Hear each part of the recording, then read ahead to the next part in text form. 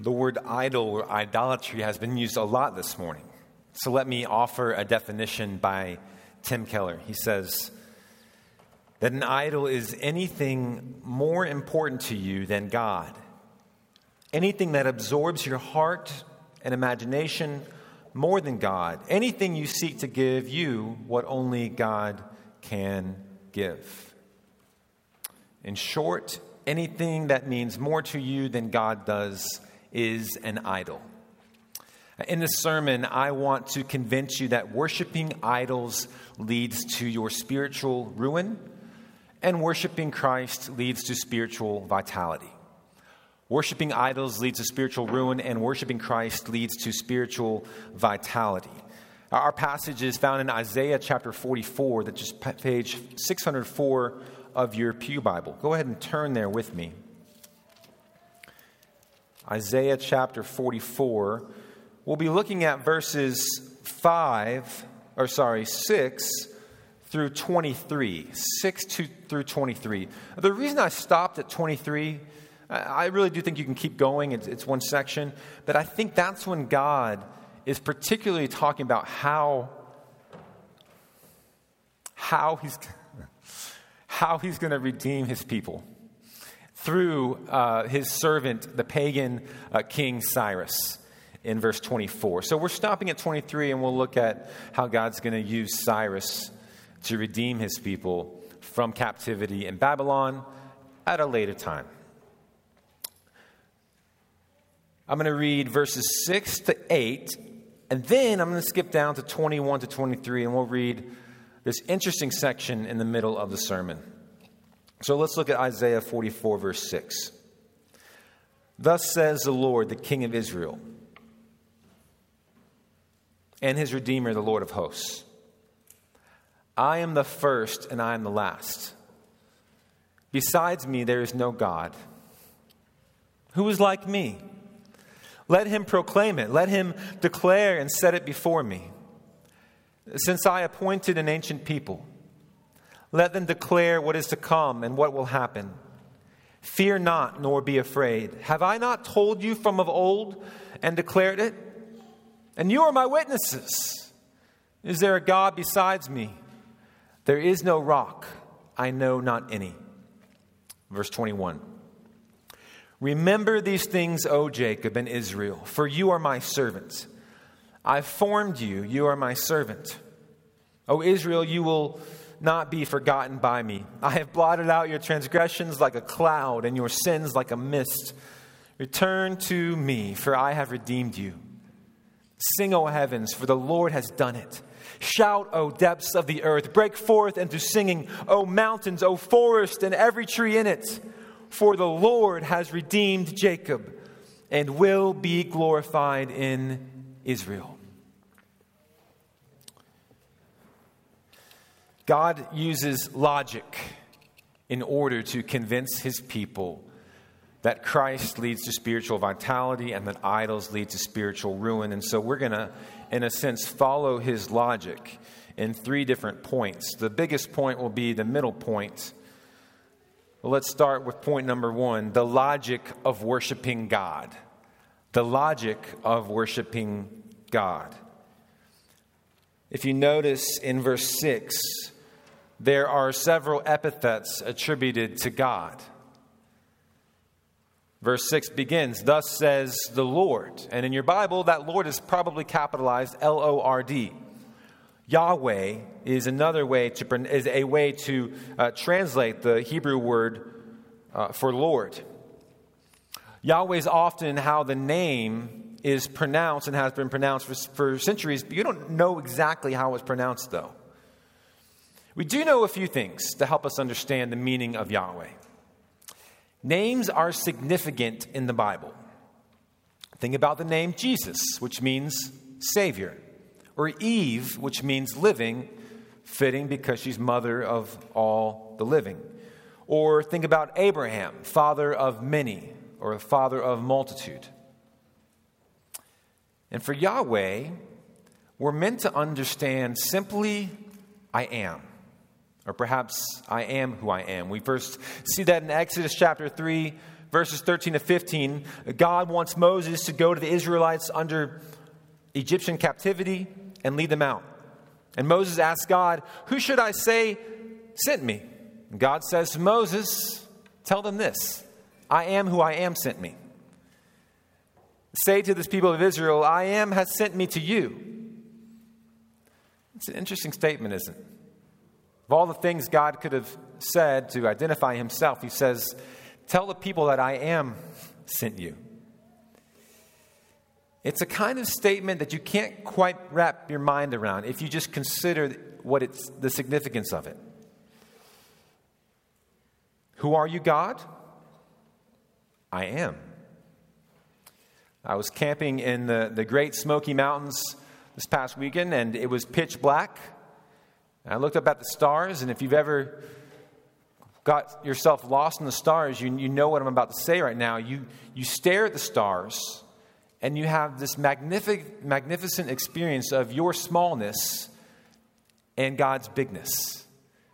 And you view yourself as just so much more less significant than you sometimes think you are.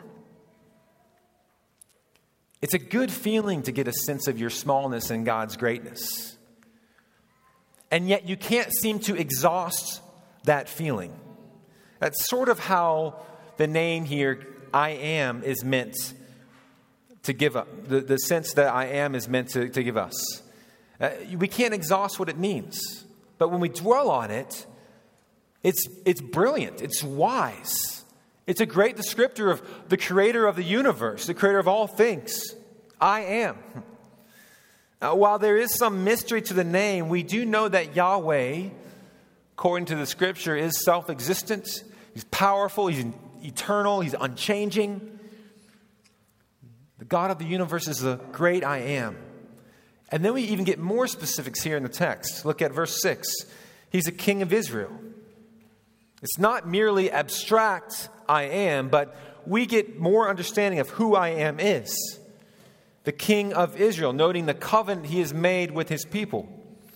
He's also their redeemer. How he will bring them out, noting how he will bring them out of Babylonian captivity. And more importantly, the captivity of sin. And he's also the Lord of hosts, or the Yahweh of armies. And then we see this phrase here, I am the first and I am the last. Let's look at that last phrase there. I'm the first and I'm the last. We see that 3 times in the book of Isaiah. The first, and they're all within the section of God sending his comforter. The first time is Isaiah 41:4, which says this, who has performed this and done this, calling the generations from the beginning? I, Yahweh, the first and the last, I am he. And then we see that mentioned in our text here. We also see it in Isaiah 48, verse 12. Listen to me, O Jacob and Israel, whom I have called. I am he. I am the first and I am the last. And we don't really see the phrase again until fast forward to the book of Revelation, where Jesus himself is identified as the first and the last. So listen with me. Revelation 1:17. The Apostle John records this, when I saw him, I fell at his feet like a dead man. But he placed his right hand on me and said, do not be afraid. I am the first and the last, the living one. I was dead, and behold, now I am alive forever and ever. I hold the keys to death and of Hades. Revelation 2:8. To the angel of the church in Smyrna write, these are the words of the first and the last who died and returned to life. And Revelation 22, verse 13 says this, I am the Alpha and the Omega, the first and the last, the beginning and the end. Jesus is the first and the last. Jesus is Yahweh. Jesus is the King of Israel. Jesus is the Redeemer. Jesus is the Lord of hosts, the Lord of armies. And now, especially on this side of the cross and the resurrection, and as we wait for the first and the last to return, here's the logical challenge. It's given here in the text. Look at verse 7. Who is like me? Let him proclaim it. Let him declare and set it before me, since I appointed an ancient people. Let them declare what is to come and what will happen. The Lord is saying, who knows the future but me? Who has established the world and everything in it and sovereignly ordered history but me?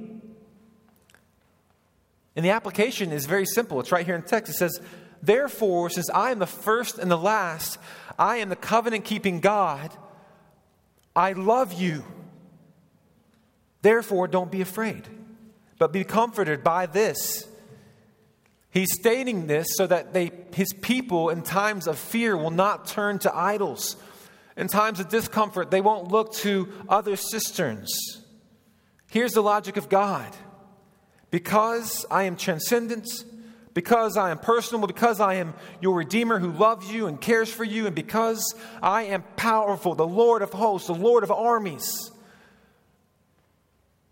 Child, you should not fear. You see, God is tender in his love, and he's committed to us through his covenant. And as we keep seeing, he's tender and he's powerful. That means he's not only able to console us, he's also able to help us in times of discomfort. Mighty Jesus, the Lamb who was slain and the Lion of Judah. Oh, the wisdom of God. You see, we have no reason to fear if we know Jesus. If you don't know Jesus this morning, you have every reason to fear. And we'll get to how you can not fear him in a second. But I'm encouraging you, if you're not a Christian, to keep listening. A Christian, when you are afraid or anxious, know this, you're not seeing Jesus correctly. When you are fearful or when you're anxious, you're not seeing Jesus correctly. Now, when you hear that statement, what I don't want you to do, and I don't think what the Bible wants you to do, is to feel guilty and bad for that. Here's the logic, because God knows that in this life you will what? Have many troubles. There will be very difficult things that will give you many causes to be anxious and fearful. And the Lord in his kindness is saying, look upon me. Behold me. I am Jesus, the first and the last. I've demonstrated my love for you by dying on the cross for you. You see, Jesus expects us to have times, many times, when he knows we're not seeing him correctly. And so in his kindness, he says, look to me. I am gentle and lowly of heart. So church, when we see dimly in this world, when we're not seeing Jesus correctly, God has given us his word to correct our vision. And he's given us other Christians, specifically Christians in the local church, to help us see Jesus better.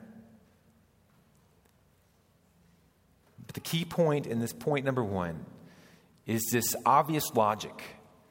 God is the creator, God is all-powerful, and God is the king. He's also the Redeemer. Jesus is God, and he is unlike any other God, because any other God is not really a God at all. That's what he's saying. And then he moves into this second point. Follow along with me, or if you're more helped by just listening, we're going to read this whole thing. Note, too, the humor of God in this passage. I'll try to read it in a way that expresses that as well. Note the humor, note the folly of idolatry. Let's look at verses 9 to 20, our second point. The illogicalness, yes, that's a word, the illogicalness of worshiping idols. Point number 2, illogicalness of worshiping idols. Look at 44:9. The Lord says, all who fashion idols are nothing, and the things they delight in do not profit. Their witnesses neither see nor know, that they may be put to shame. Who fashions a god or casts an idol that is profitable for nothing? Behold, all his companions shall be put to shame, and the craftsmen are only human. Let them all assemble, let them stand forth, they shall be terrified. they shall be put to shame together. The ironsmith takes a cutting tool and works it over the coals. He fashions it with hammers and works it with his strong arm. He becomes hungry and his strength fails. He drinks no water and is faint. The carpenter stretches a line. He marks it out with a pencil. He shapes it with planes and marks it with a compass. He shapes it into the figure of a man with the beauty of a man to dwell in a house. He cuts down cedars, or he chooses a cypress tree or an oak and lets it grow strong before among the trees of the forest. He plants a cedar and the rain nourishes it. Then it becomes fuel for a man. He takes part of it and warms himself. He kindles a fire and bakes bread. Also, he makes a god and worships it. He makes it an idol and falls down before it. Half of it burns in the fire. Over the half he eats meat. He roasts it and is satisfied. Also, he warms himself and says, "Aha, I am warm. I have seen the fire." And then the rest of it he makes into a god, his idol, and falls down to it and worships it. He prays to it and says, "Deliver me, for you are my God." They know not, nor do they discern, for he has shut their eyes so that they cannot see, and their hearts so that they cannot understand. No one considers, nor is there knowledge or discernment to say, "Half of it I burned in the fire. I also baked bread on its coals. I roasted meat and have eaten. And shall I make the rest of it an abomination? Shall I fall down before a block of wood?" He feeds on ashes. A deluded heart has led him astray, and he cannot deliver himself or say, "Is there not a lie in my right hand?" Quite simply, God is pointing out the folly of idolatry. If you didn't catch the logic there, a silversmith or a carpenter, they take stone or metal or wood and they use some of it for heating to bake bread. And then they have this clump of wood left over and they say, "You know what, with that thing, I'm going to carve that thing up and I'm going to worship it." And then God says that their hearts are deluded, that they can't see, that they've shut their eyes and they can't understand. Friends, that's why Jesus so many times when he's preaching says, "He who has ears, let him hear."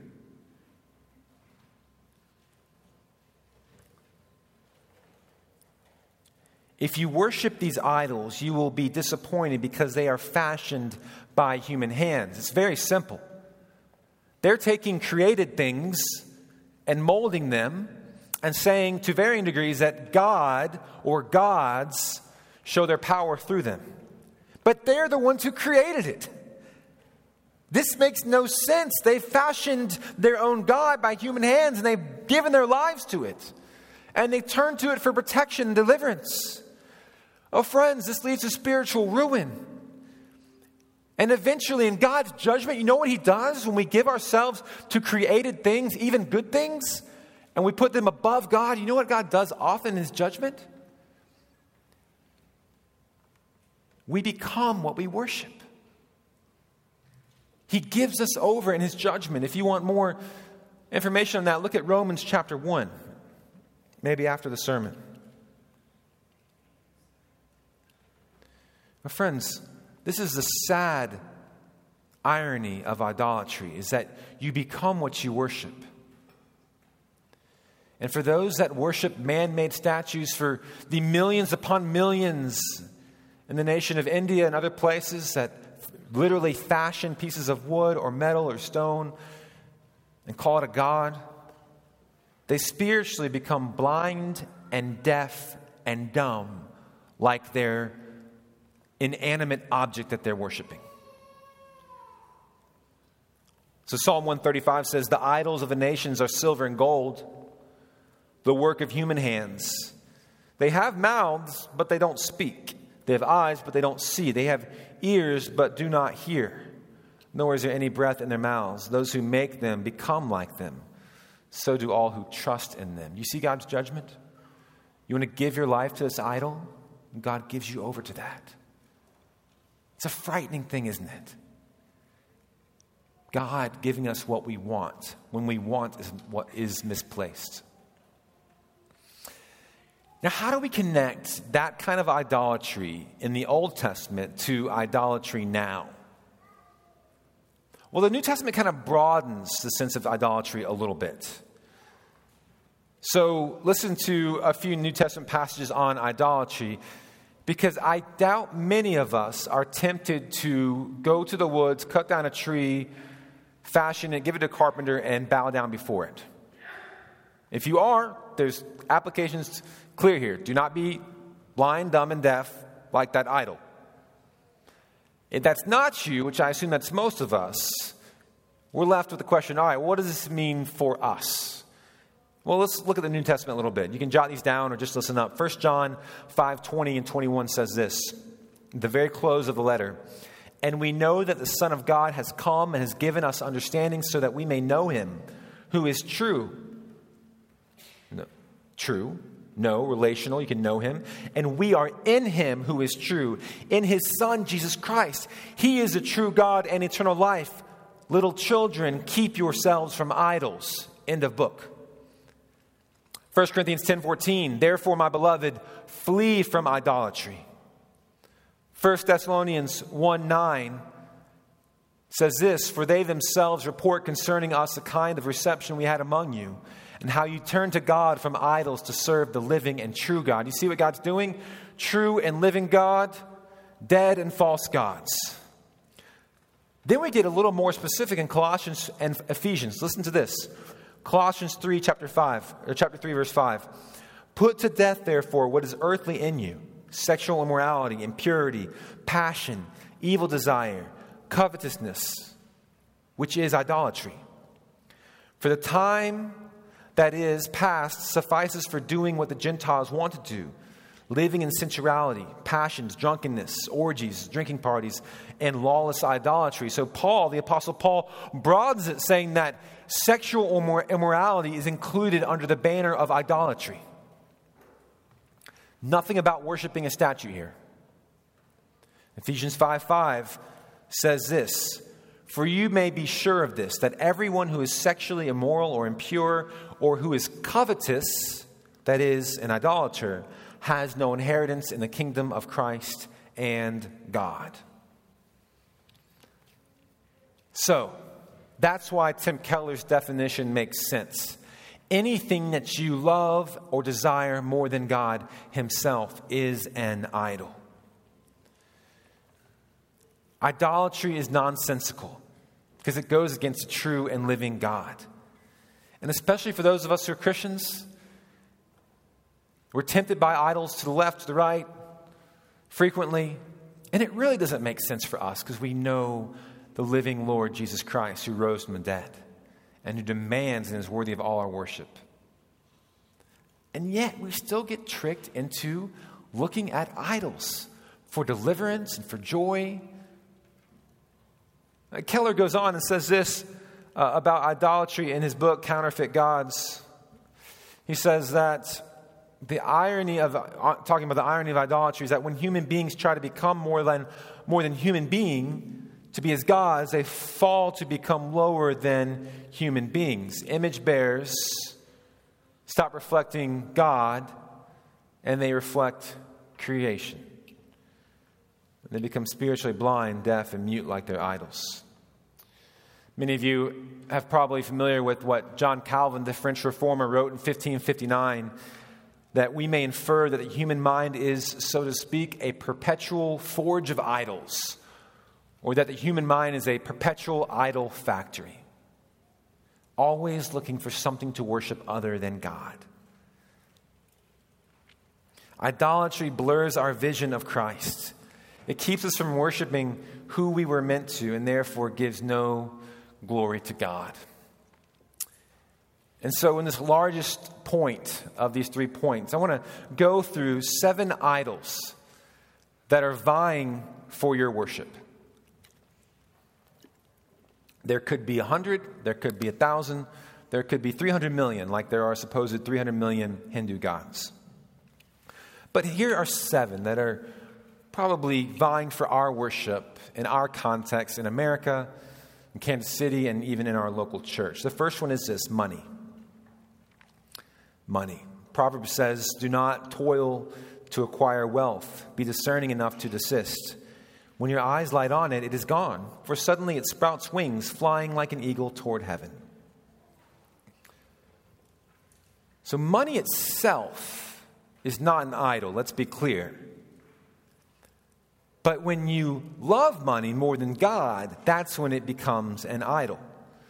And Paul is very aware of this. So in 1 Timothy 6, the very end of his letter to Timothy, he says this: for the love of money is a root of all kinds of evils. It is through this craving that some have wandered away from the faith and pierced themselves with many pangs.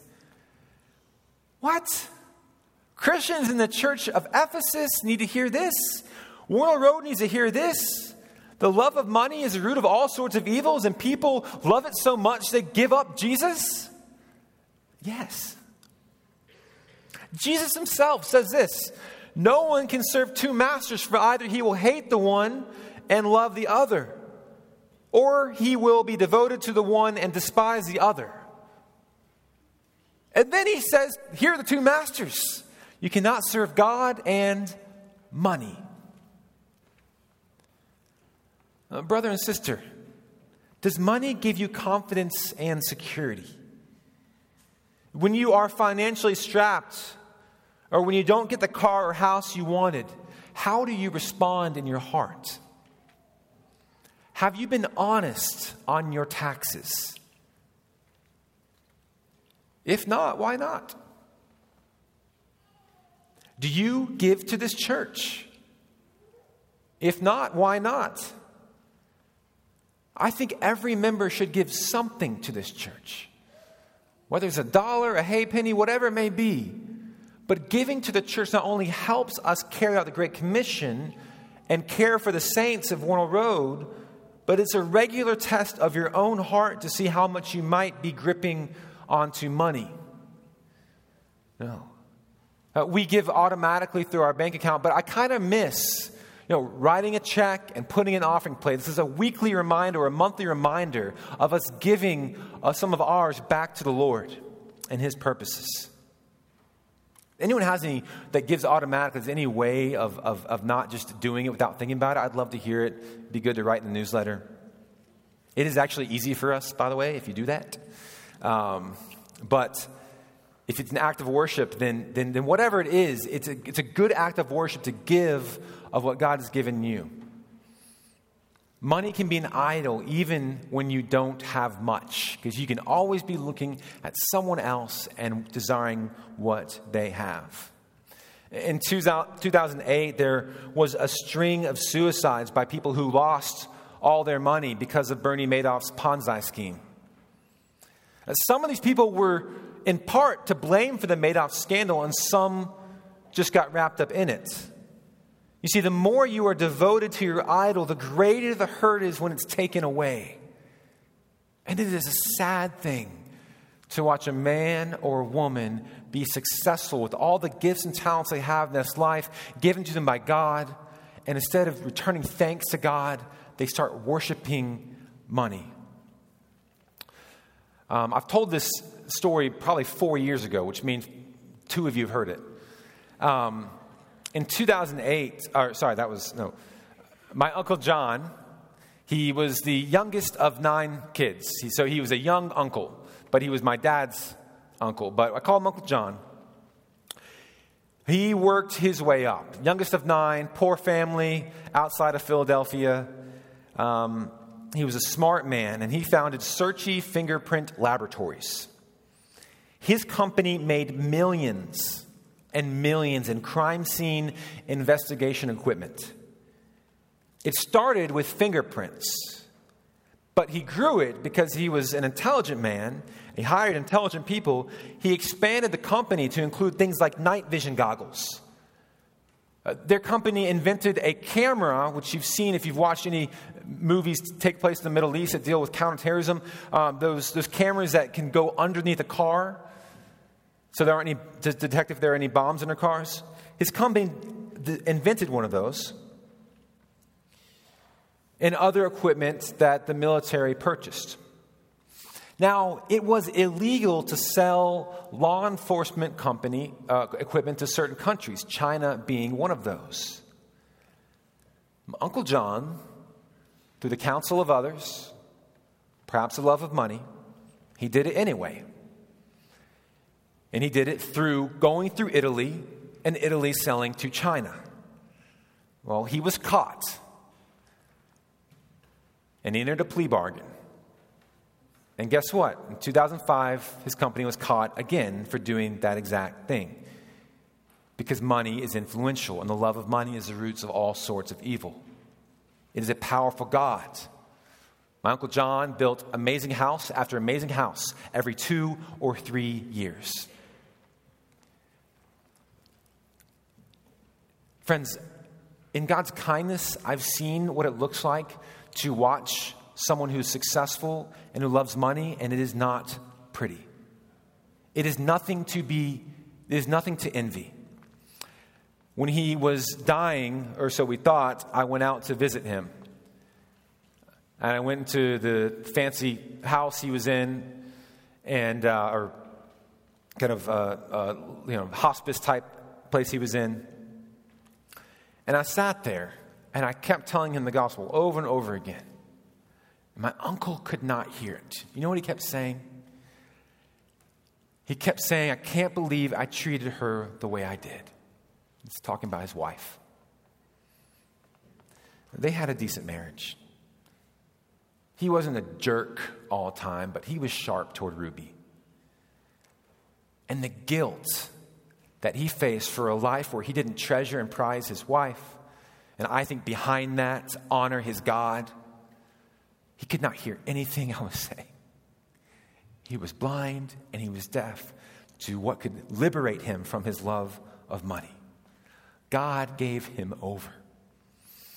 I don't know if he repented. He ended up kind of bouncing back for several months later after that. Friends, don't give in to the love and the worship of money. It is subtle, and it is dangerous, and it is damning. Second idol is entertainment. Entertainment can be a wonderful gift from God. Comedy or sport or plays or, dare I even say, video games can be used for God's glory. But they can easily and subtly hold leverage over your heart.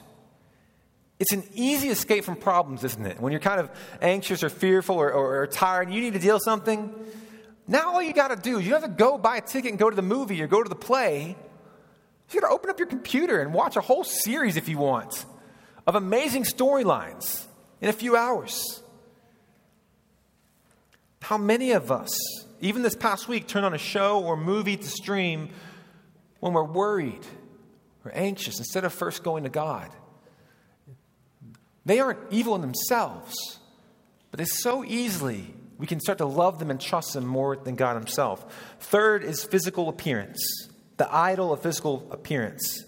The New York Post reported that American women spend on average $3,756 on beauty products a year, and men around $3,000. You scroll through Instagram, there's all kinds of ways to filter yourselves, to make yourselves look more attractive physically. And part of the way we can not give into the lie that physical appearance is everything is one, just to stare at the reality that, when you were 20 or 25, maybe 30, you probably were in your prime. Not everyone, and that's okay. Don't let that land too hard, everybody. It's just when you're 20, 25, 30, Daniel, Christina, you looked wonderful on your wedding day. You might not look like that again. At least you won't wear a fancy dress and a tux like that. Maybe you will. I don't know. And that's okay, everybody. It doesn't have to be so sensitive. We all just kind of, age. It doesn't last. Charm is deceptive and beauty is fleeting. But a woman who fears the Lord shall be praised. I think we need to reorient ourselves to the classical conception of beauty, which is this. Beauty consists of an arrangement of integral parts into a coherent whole, according to proportion and harmony, symmetry, and similar notions. Yes, young people get old.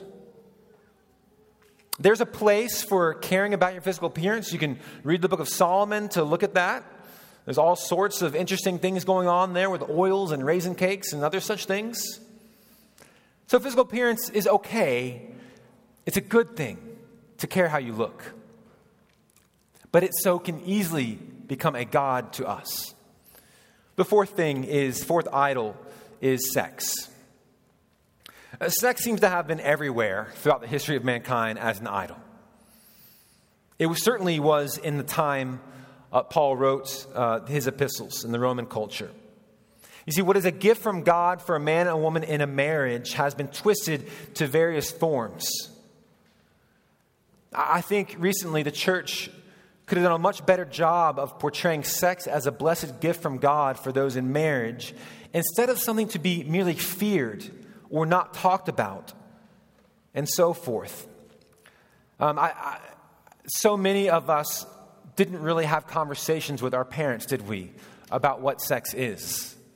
And so we're left to football locker rooms to figure out things for ourselves, which generally are unhelpful. So parents, let me encourage you. Teach your kids before someone else teaches them about what sex is.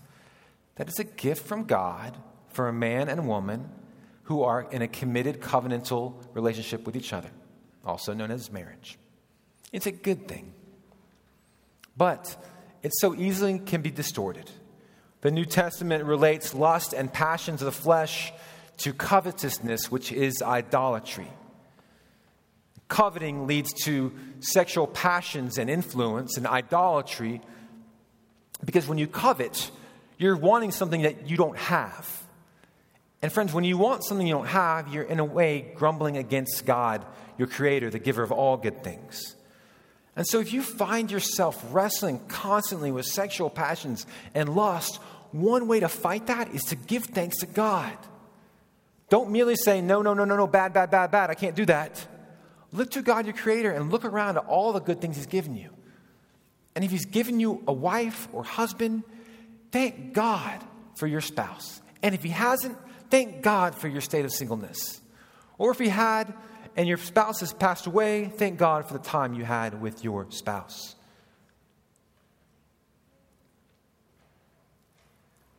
The idol of sex can lead to all kinds of unhealthy things. Gender reassignment surgery. All these things do not lead to happiness. I don't even know what's going on today. It's just coming so fast. And church, one application for this is just to have a biblical view of sex, period. Fifth, feelings.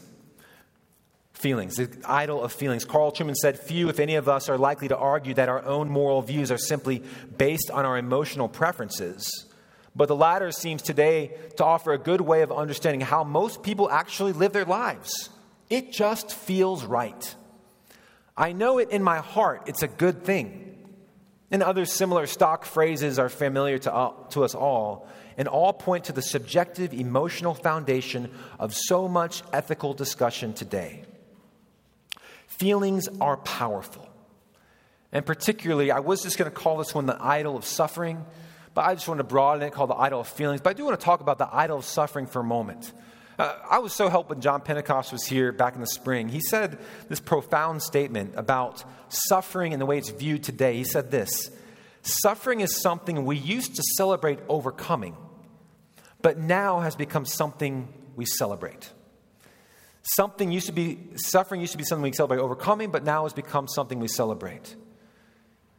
Friends, if you've ever suffered abuse or been close to someone who has suffered abuse or suffered at the hands of someone else, suffering is not glamorous. You don't vie for more suffering. Suffering stinks. It's hard.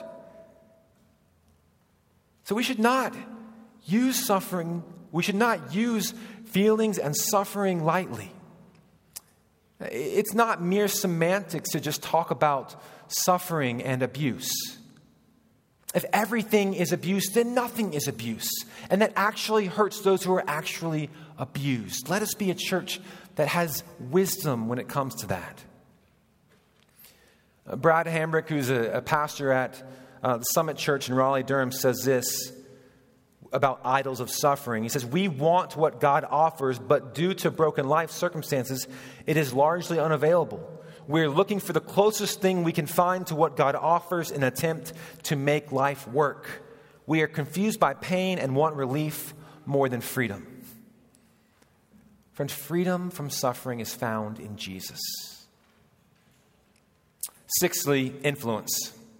Influence. How many likes and followers do you have? What's your platform? Let me just encourage aspiring pastors here. Aspiring pastors, those who are in seminary, aspire to live a peaceful and quiet life.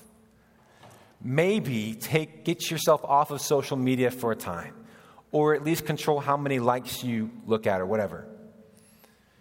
For moms, be careful of that mom on Instagram who makes mothering her 20 kids look so easy and awesome.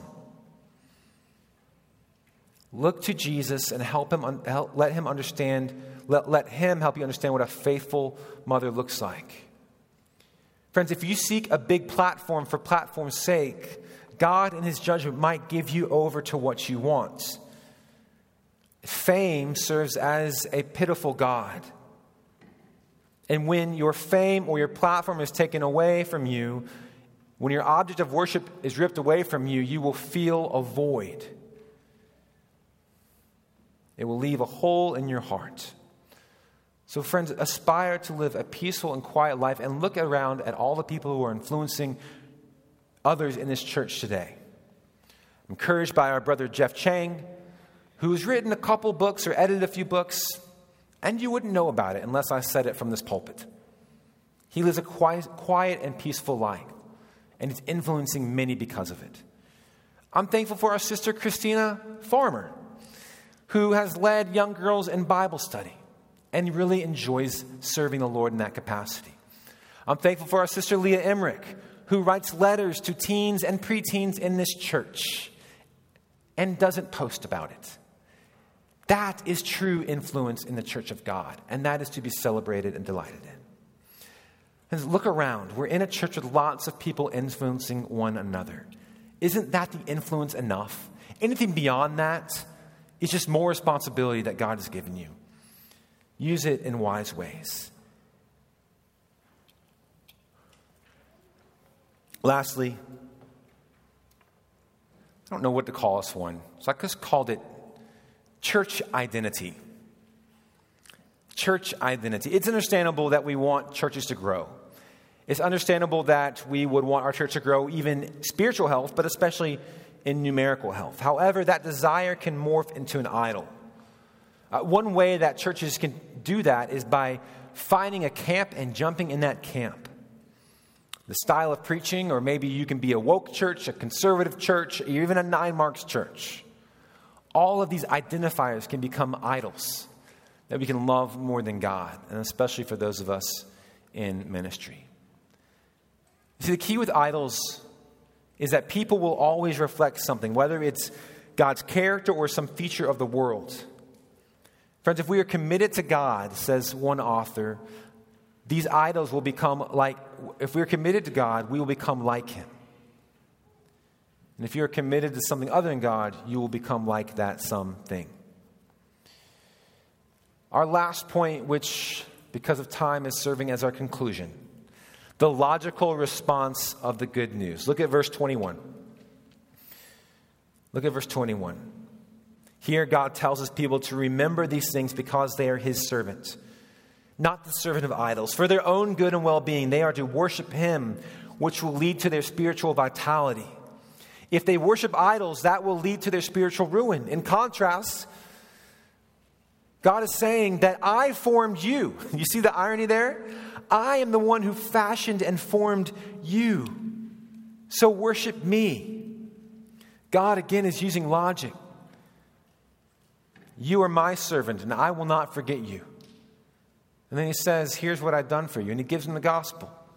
Forgot to mention this, but this third point is called the logical response to the good news. The logical response to good news, verse 22. And here's the logical response to all this news. The clouds and the mist represent how effortlessly God is able to forgive their sin. Because God is the creator and the redeemer, he is the rightful object of worship and singing. And the good news of the gospel is that while we were idolaters, while we looked to anything to worship but God himself, God loved us first. And he demonstrates that love by Jesus going all the way to the cross willingly for idolaters like you and me.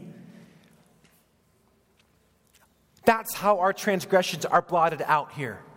That's how they disappear like a mist. Because there was a costly payment on the cross of Christ. It was not effortless on his part then. But for us, we don't earn or merit our way to God. He forgives us through his beloved Son. And all he requires is that we confess that we are sinners or idolaters before him. And he forgives our sin, and all of our sin are blotted out. So friend, if you do not know Christ, know him this morning. Come to Jesus, turn from your sins, and be reconciled to God, your creator, your worship, your redeemer, Yahweh. You see, Jesus Christ is the first and last. He is the creator. He is the perfect sacrifice for sinners. He is the one who resurrected and conquered death and the grave. And he is the one who will come and get his people. All his people who are former idolaters and now worship Jesus Christ. In conclusion, the worship of idols leads to spiritual ruin, and the worship of Christ leads to spiritual vitality. Friends, forsake idolatry. Find a friend in this church and say, hey, I want to know more about the hidden idols of my heart. Will you pray for me about that? And if you see anything in my life, will you let me know? That should not be a scary thing to ask another brother or sister in the Lord. So over lunch, talk with someone about what could be your idols. Let's pray. Lord, your word says to keep yourselves from idols, to flee from idolatry. And so we pray that you would use your word to show us the folly and the futility of idols, of giving our lives to inanimate objects or ideas that are really your ideas. Oh Lord, may we not elevate anything above the worship of Jesus Christ, our Savior. Father, would you help us as by your Spirit?